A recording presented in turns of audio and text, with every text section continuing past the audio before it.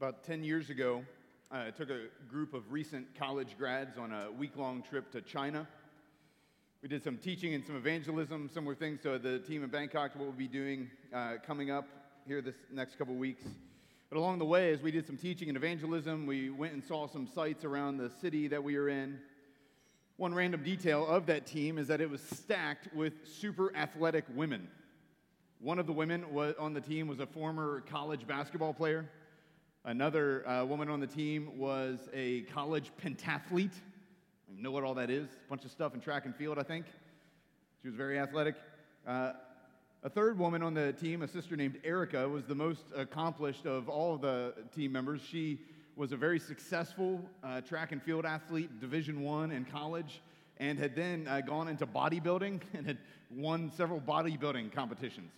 Now, under normal circumstances, the strength and athleticism of a mission trip team is of not much importance, except for the fact that that detail sets up a very intense and dramatic scene that happened one day on our trip.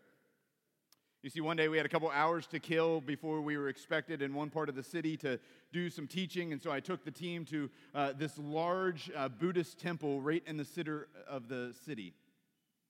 We go into the Buddhist temple, and before we go, I give the team a little debrief before we walk in, and we talk about Buddhism, we talk about religion in China, and we talk about what we're about to see when we go in, and just some orientation. And so we go into the Buddhist temple, and it's large. It takes up a number of city blocks in the middle of the city.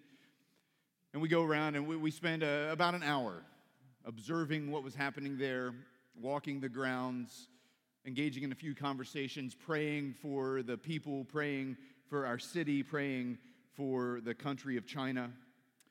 And then it was time to go. We had a rendezvous time and point, and we go and we meet up and we go out the gate, and then we go out down the street and down into the metro. We're hustling off to our next ministry engagement that we had. And as we're going down the stairs into the metro, onto the platform, I hear something behind me that literally made me jump. It scared me and it stopped me in my tracks. It was a scream or a shriek or a yelp, something behind me. And I turn around and there's Erica, literally curled up in a ball on the floor of the metro, shaking. So the whole team, we turn around and we hustle back to where Erica was, and we gather around her to find out what had happened to her. And as we were able to talk with her and to process more, it became clear that idolatry wrecked her. The literal idolatry that we had just seen came crashing down on her like an unbearable weight. This young woman who was physically strong and spiritually strong became a sobbing heap on the floor under the weight of visually observing literal idolatry for the first time in her life. Erica, knowing the true God that we just sang about, God the uncreated one who created everything, Erica, knowing that creator God, saw people, hordes of people worshiping created things, little chunks of wood and metal and stone. She saw people worshiping those things for the first time and giving allegiance to that instead of the real God who was actually there, and it broke her heart. Delray Baptist Church, let me ask you this morning, how does idolatry affect you? When you see allegiance and priority being given not to the true God of the universe who created everything, but to lesser things, what impact does that have on you? Now, in asking you that question, I'm no longer talking about chunks of metal and hunks of wood and little golden statues, though that's true as well. No, in asking, I'm not merely talking about temples of false religion filled with statues, because even as we walked out of that temple that day, we were surrounded by other idols on the street. We were in a mega city, and there was idolatry found just as much in the storefronts of Prada and Gucci that we were walking by that were appealing to our senses of wanting to worship at the altar of fashion and luxury. Idolatry was found just as much in the billboards that hung above us, appealing to lust and vanity that would have us worship at the altar of sex and immediate gratification. Idolatry was found just as much as the skyscrapers and the office buildings that were peering down on the temple with filled with people climbing corporate ladders, sacrificing relationships and sacrificing ethics along the way, doing whatever is necessary to make it to the top that they might bow down to the gold statue of success. Idolatry could even be found in the proud heart of a short-term mission trip team leader walking around inside of a Buddhist temple, scoffing at the idolatry of others while ignoring the desires of his own heart that would seek fulfillment as he worshiped at the altar of Christian ministry. So I ask you again, church, how does idolatry affect you? Because it is all around us.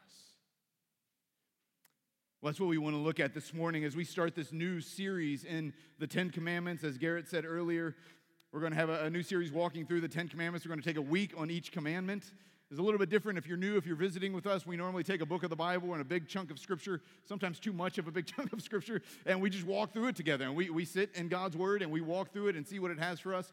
We're going to do the same thing over these next 10 weeks. We're going to take little snippets of that in the form of the Ten Commandments. And this morning, we're going to be looking at idolatry, of having other gods before the true God who exists.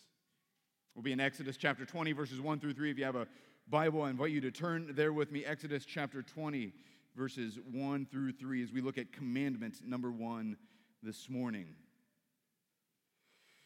As we look at this, here's what I want us to see from the text. What I want to argue this morning is that true life is found in being exclusively devoted to the one true God. All right, true life is found in being exclusively devoted to the one true God. We're going to do a little bit of a different approach in the series by way of outlines as well. Garrett and I will primarily be preaching with a guest preacher coming in for one of these. We don't have a ton of text to work with in each of these commandments, so where we might draw an outline from the text itself. So what we're going to do with each commandment is we're going to ask and answer 3 questions. What kind of a God would command this of his people? What kind of people need this thing commanded of them? And then how might we obey it? A hat tip to Ray Ortland, who put us on to looking at the Ten Commandments in this way. He says that the Ten Commandments, each commandment does a number of things at once. It reveals something about who God is. It confronts us with who we are. And then it instructs us on how to live a path of true life. And so with that, we'll ask and answer those 3 questions. What kind of God would command this of us? What kind of people would need this commanded? And then what does it look like for us to obey the command? Look at Exodus chapter 20. We'll start verses 1 through 3. And God spoke all these words, saying, I am the Lord your God, who brought you out of the land of Egypt, out of the house of slavery. You shall have no other gods before me. And God spoke all these words, saying, I am the Lord your God, who brought you out of the land of Egypt, out of the house of slavery. You shall have no other gods before me. You see commandment number 1 as we jump into looking at this first commandment this week. You see it there in verse 3. You shall have no other gods before me. But before we get to that commandment and ask our 3 questions of it, we need to first look at those first 2 verses of chapter 20 to give us a little bit of context. The text, you note, begins with a conjunction. It's connected to what became before it. It starts off, and God spoke these things. It's in a cultural context, in a context of the larger story that is happening here. And the context, very briefly, is that Israel had been enslaved in Egypt for hundreds of years. You guys maybe know the story. They're enslaved in Egypt, and they're calling out to God. He hears their cries, and then through a series of 10 plagues on Egypt, he miraculously saves them through great circumstance when they kill a lamb and put the blood of the lamb over their doorpost so that the angel of the Lord passes through, and those who are covered by the blood of the lamb are saved. And every house that is not covered by the blood of the lamb, there is massive death. To where Pharaoh says, all right, get up and go. And Israel gets up and they go out of the city. Pharaoh changes his mind. He runs after them. And they find themselves at the Red Sea. And they're between a rock and a hard place with the Red Sea on one side and the Egyptian army bearing down on another. And God says, watch this. And he spreads the Red Sea and they pass through on dry ground. This scene is it's the cross of the Old Testament. It's the Calvary of the Old Testament. It is God's massive, magnificent, salvific event for his people that all the writers after this in the Bible always look back to that. Remember Exodus, remember Egypt, remember the Red Sea? That's a God who saves. That is what God is capable of doing. That just happened in the story. Now they're out and they go through the wilderness, and God brings them to Mount Sinai, where we are right here in our text, and he's going to give them the law. There's going to be a lot of laws. There's going to be 613 name that is supposed to evoke covenant-type language that we are in relationship with this God. And so when he is about to give them the law, he says, I, Yahweh, your God. You see how he even personalizes it there? This is the God with whom they are in relationship, and he says, I am your God. The God of Abraham and Isaac and Jacob. I'm the God who's been there with you the entire time. I'm the God who saved you. I am the one God who exists. That's what Yahweh means. I am. It means he is the existent one, the God who really exists. And so he says to them, before he gives the law, he says, I am the only one God who actually really exists, your God. And then note what he says next. Who brought you out of Egypt, out of slavery? Now, friends, don't miss this. What is the point here? What is he communicating to them? He's communicating that he is the God who saved them. If you don't get this, you will misread the entire law. The 10 Commandments aren't given as a path to salvation and relationship with God, but as a fruit of it. He said it again. The 10 Commandments aren't given as a path to salvation and a path to relationship with God, but as a fruit of salvation and as a fruit of relationship with God. God didn't look at them in slavery and say, oh, you're in slavery and you're calling out to me? Well, here's a bunch of laws. If you could start obeying them and clean up your life, then I'll come down and save you. That's not the way God treats his people. It's gospel and then obedience. It's salvation, and then this is the way that you now live. We will misread the entire Old Testament if we don't understand that. We will misunderstand our own faith if we don't get that point. It's gospel and then obedience. The 10 Commandments don't free them from slavery. No, they're already freed. The 10 Commandments are God trying to keep them from falling back into slavery. He says, left to yourself, I know exactly where you're going to run, like a pig to the mud. And so he said, I know exactly where you're going to go, so I'm going to give you these laws and these commandments because it's good for you, and it's what saved people do. Dear saints, you have to see this because this is true for each one of these commandments that we're going to look at, but it's also true for us. God's calls to obedience are never given as a path to earning his love. God's calls to obedience are to those to whom he has already demonstrated his love by sending his son, Jesus Christ. And then we obey because we've been loved. Do you see that? We don't obey God because we're trying to earn something or trying to get something from him, earn his favor. We obey because we have it. Jesus saves us by grace through faith, not as a result of works so that no one may boast. This is why Jesus said in John 14:15, he says, if you love me, you will obey my commandments. Not obey my commandments so I'll love you. If you love me, you will obey my commandments. That's what loved, forgiven, saved people do. So chapter 20, verse 2, it's no mistake, it's no accident that before God gives the law, before he gives these foundational 10 commandments, he reminds them of their relationship with him and that they've been delivered already from slavery, that they're already free.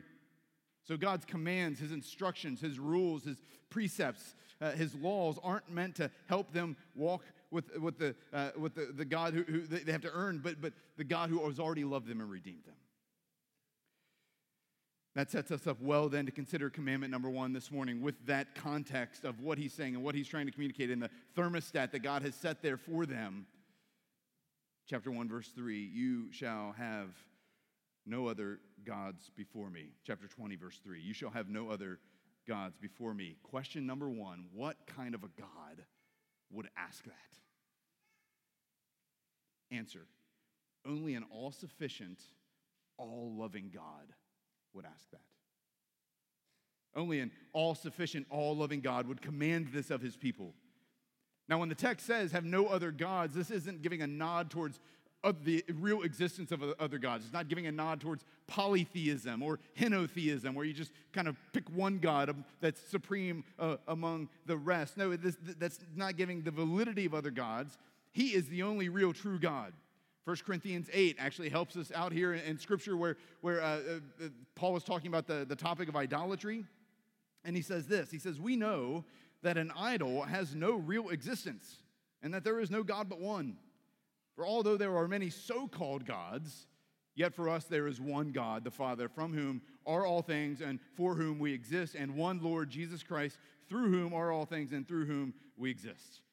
So there are other so-called gods. But they're powerless. They're blocks of wood. They're chunks of stone. They're fanciful imaginations. They're the inventions of men and women. They aren't the one true God who exists. And so God here says, you shall have no other gods before me.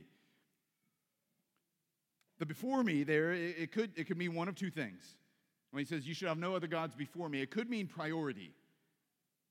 Right, we'll use the senses in the same way in English. So it could mean priority, that you should have nothing else that is ahead of me before me. It could also mean before my face.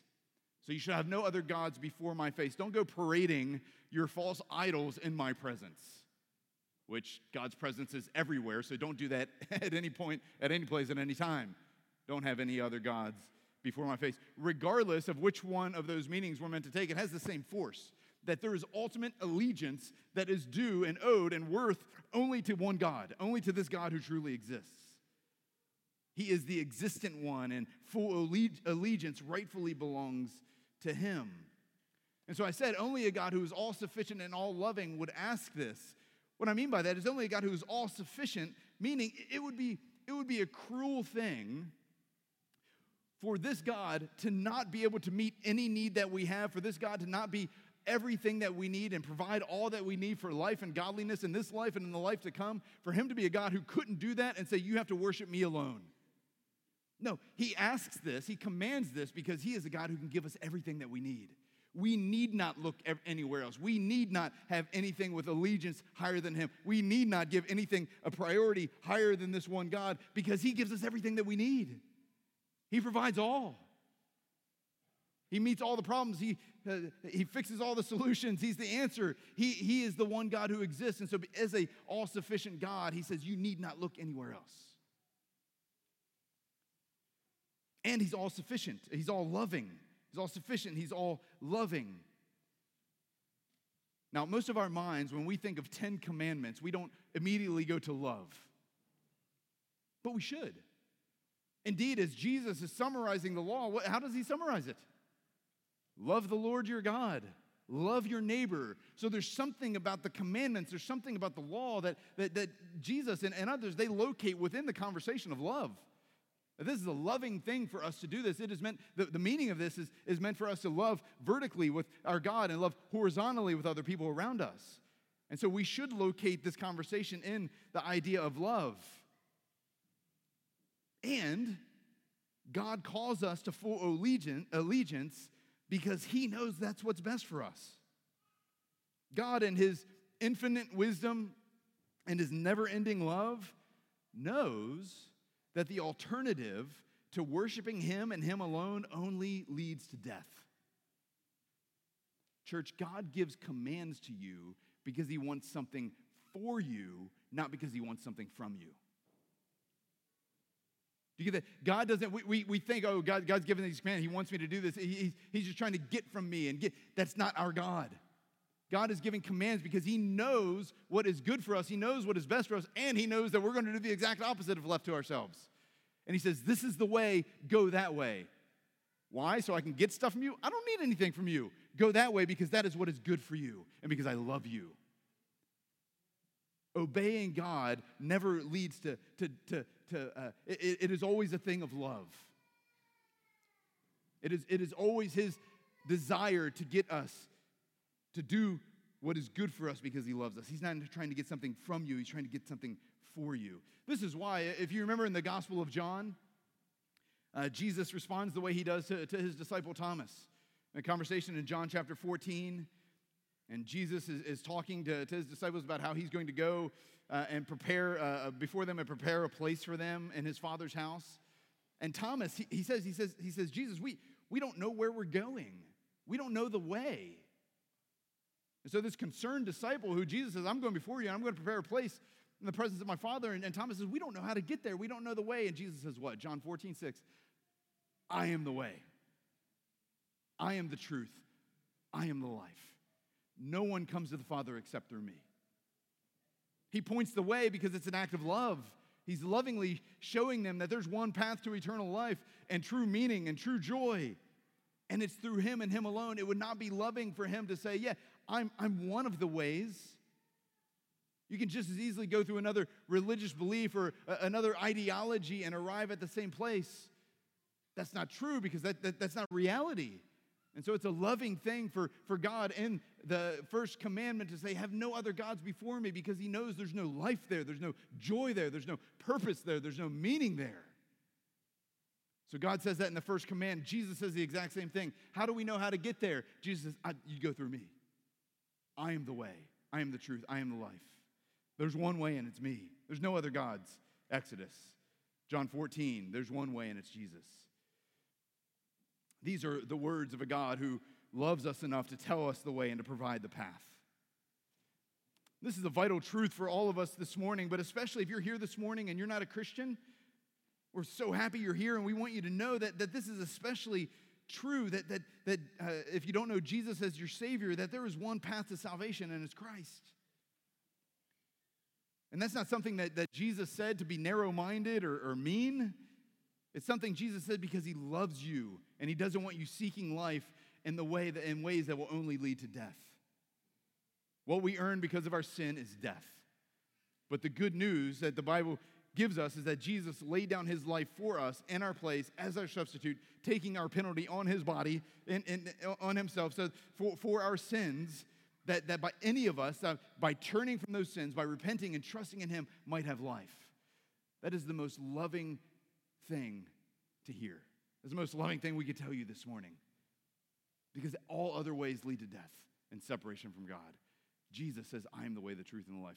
God says, no other gods before me. Why? Because I love you. And heading your own way is not going to get you there. So what kind of a God would command this? Only an all-sufficient, all-loving God. Question number 2, what kind of people need this commanded? What kind of people need to hear? What kind of people need to be confronted with this truth? Well, it's people who have a relationship with God, but still have a propensity and a pull and a temptation toward idolatry. So the people who have a relationship with God, but still have a pull toward idolatry. I want you to realize that in this text, that these commandments aren't given to those who don't know God. Exodus chapter 20. These commandments are given to people who do know God. These commandments are given to people who are, in a sense, in a relationship with him, who are God's people, and God comes to them, and they've seen his salvific work. They've gone through the Red Sea. They've been called by him to himself to be his chosen possession, to be his people. He's called them, and yet they still struggle with allegiance. They still need to be told, don't have other gods. You know, there's another passage that puts this quite starkly. You don't have to turn there. You can if you want. You don't have to. It's going to be Joshua 24. I actually thought about this as I was just reading Exodus 20 at the beginning of this week. Joshua 24 popped in my mind a couple times, and my first thought was like, it's just probably random. And then as I was reading commentaries and other books, a number of people referenced Joshua 24, so I was like, well, it's worth it to go there.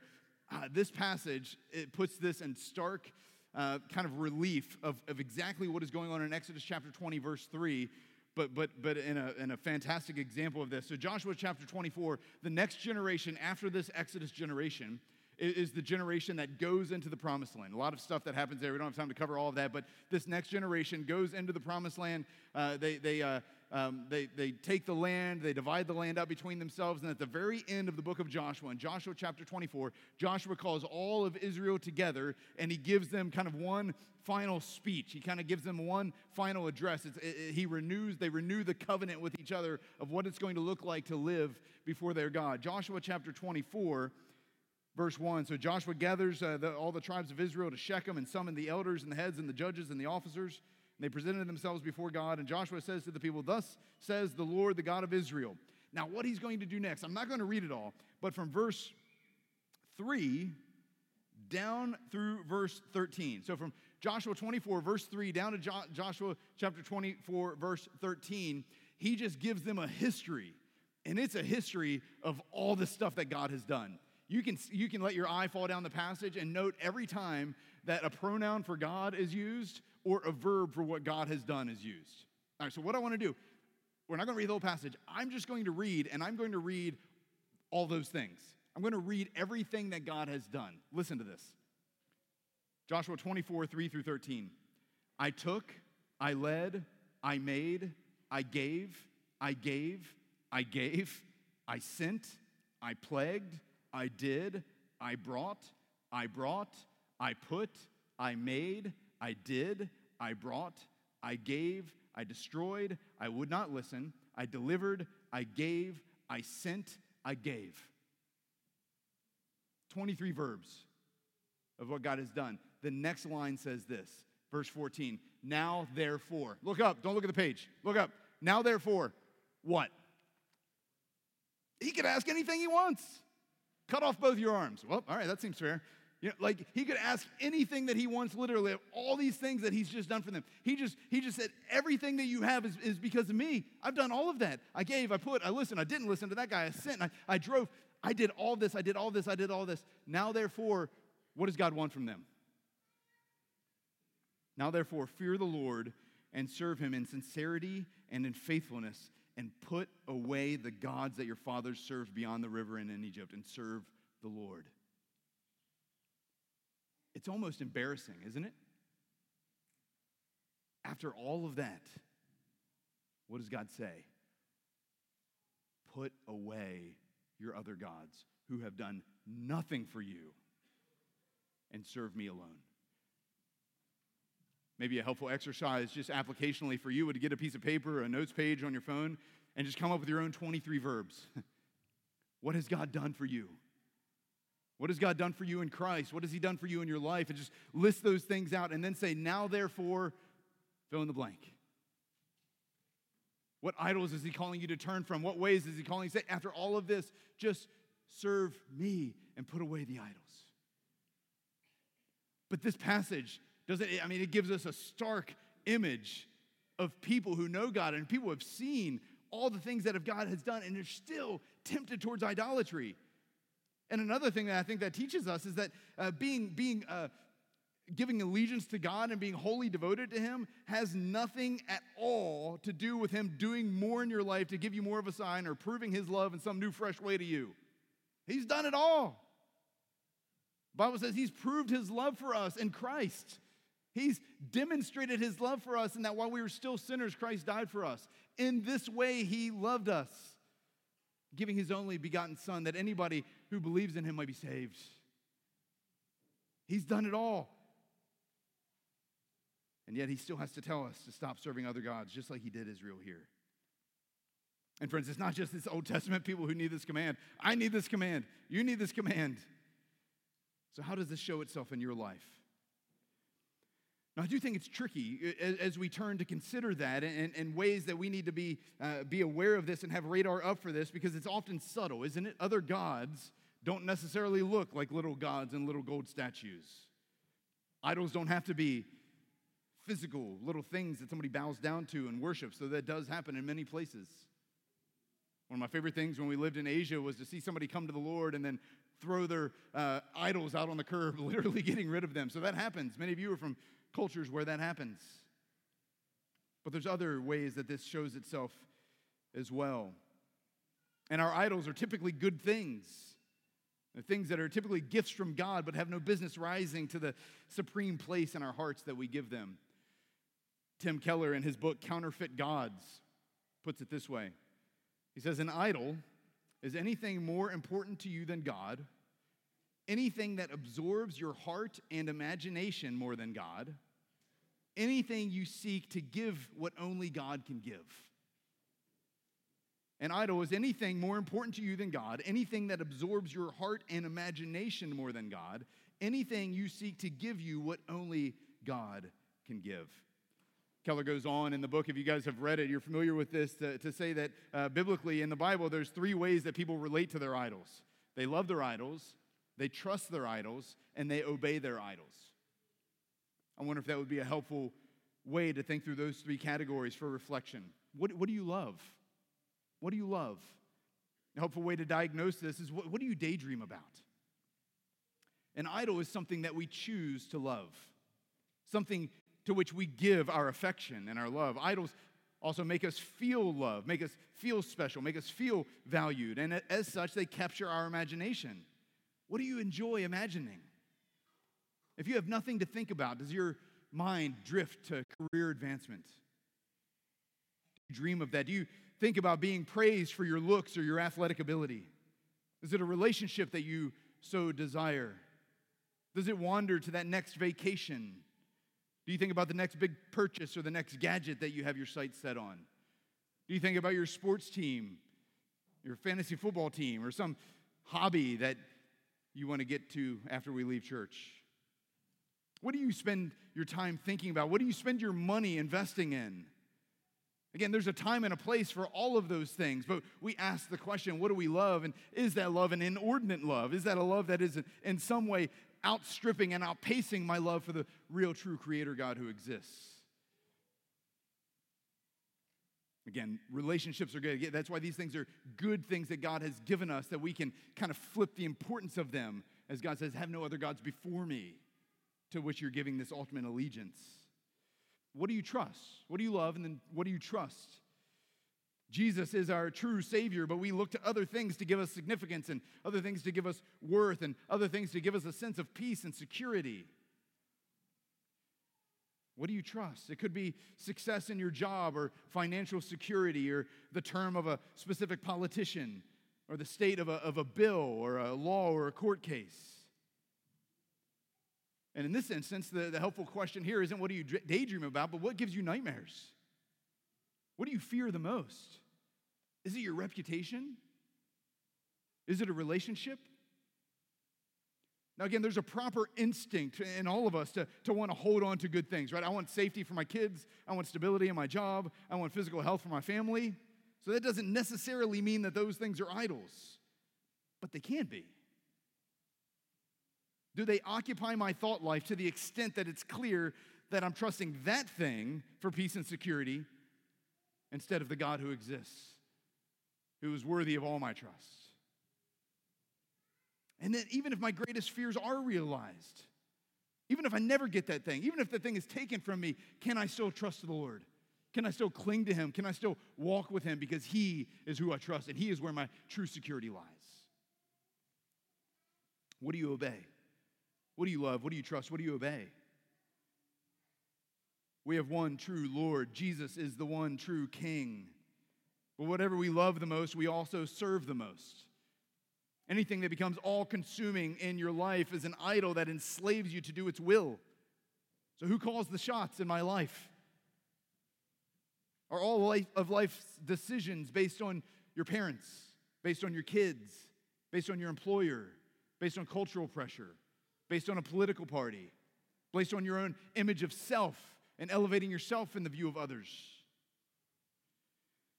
There's a great line in the movie The Devil Wears Prada. If anybody's seen that movie, Anne Hathaway's character in that movie is a young, aspiring journalist. She wants to be a serious journalist, and she gets a job at this fashion magazine and has this overbearing, demanding boss who's always calling her and always asking her to do things, and it just consumes her entire life, and you see her whole life kind of get distorted as she goes throughout the movie. And at one point, she's having an argument with her boyfriend, and her demanding boss calls her once again. It's a great line. Her boyfriend says, "You know, in case you were wondering, the person whose calls you always take, that's the relationship that you're in. I hope you two are very happy together." And he walks off. What in your life might God say that about? Just so you know, the calls you always take, that's the relationship you're in. Whose calls do you take? What or who directs your life? Who do you obey? You shall have no other gods. What kind of people need this asked of them? We do. People who are in relationship with a God who's done everything for them and yet still feel the pull towards lesser things and lesser loves. Those of us who have been cherished and pursued by God and yet our hearts are prone to wander, to love other things, to trust other things, to obey other things. Number 3, what does obedience to this look like? What does obedience to this look like? To illustrate this, the answer to this, I want to direct your attention to one final passage, Matthew chapter 19.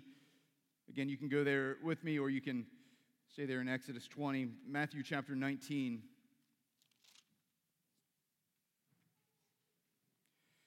There's a story here of a rich young man who comes to Jesus with a question. You see there, starting in verse 16, behold, a man came up to Jesus saying, "Teacher, what good deed must I do to have eternal life?" Jesus says to him, "You ask me about what is good. There is only one who is good. If you would enter life, keep the commandments." The young rich guy responds in verse 18, "Which ones?" Jesus says, "You shall not murder, you shall not commit adultery, you shall not steal, you shall not bear false witness, honor your father and mother, and you shall love your neighbor as yourself." The young man says to him, "All these things I have kept, what do I still lack?" Jesus says, "If you would be perfect, go sell what you possess and give it to the poor, and you will have treasure in heaven. And come, follow me." When the young man heard this, he went away sorrowful, for he had great possessions. Interesting story. This young man with incredible wealth comes up to Jesus and says, "What does it look like for me to have eternal life?" Jesus says, "Obey, keep the commandments." He says, "Which ones?" And Jesus starts at commandment number 5 and goes from there. What did he skip? He went to the external relationship, horizontal things. Don't murder, don't commit adultery. He starts there. He skips over the first ones that primarily have to do with relationships with God. These next 3 weeks, what we're looking at, he skips over the don't have any other gods before me. Don't make any other image. Right? Don't take the Lord's name in vain. He skips over that and he goes to the horizontal relationships ones. And I think he does that because he knows that guy can't get past Exodus chapter 20, verse 3. He knows it. The guy's got an idol. It's his money. Jesus jumps right over that and says, "Okay, obey the commandments." Jesus, I've just mastered these conversations. He knows exactly where this is going to go. So he says, "Okay, obey commandments 5 through 10. The guy says, "Great, I've done it." Jesus says, "Okay, one more thing. Go and sell all your stuff and give it to the poor." The guy says, I can't do that.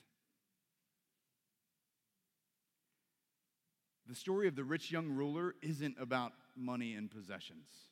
It's about idolatry.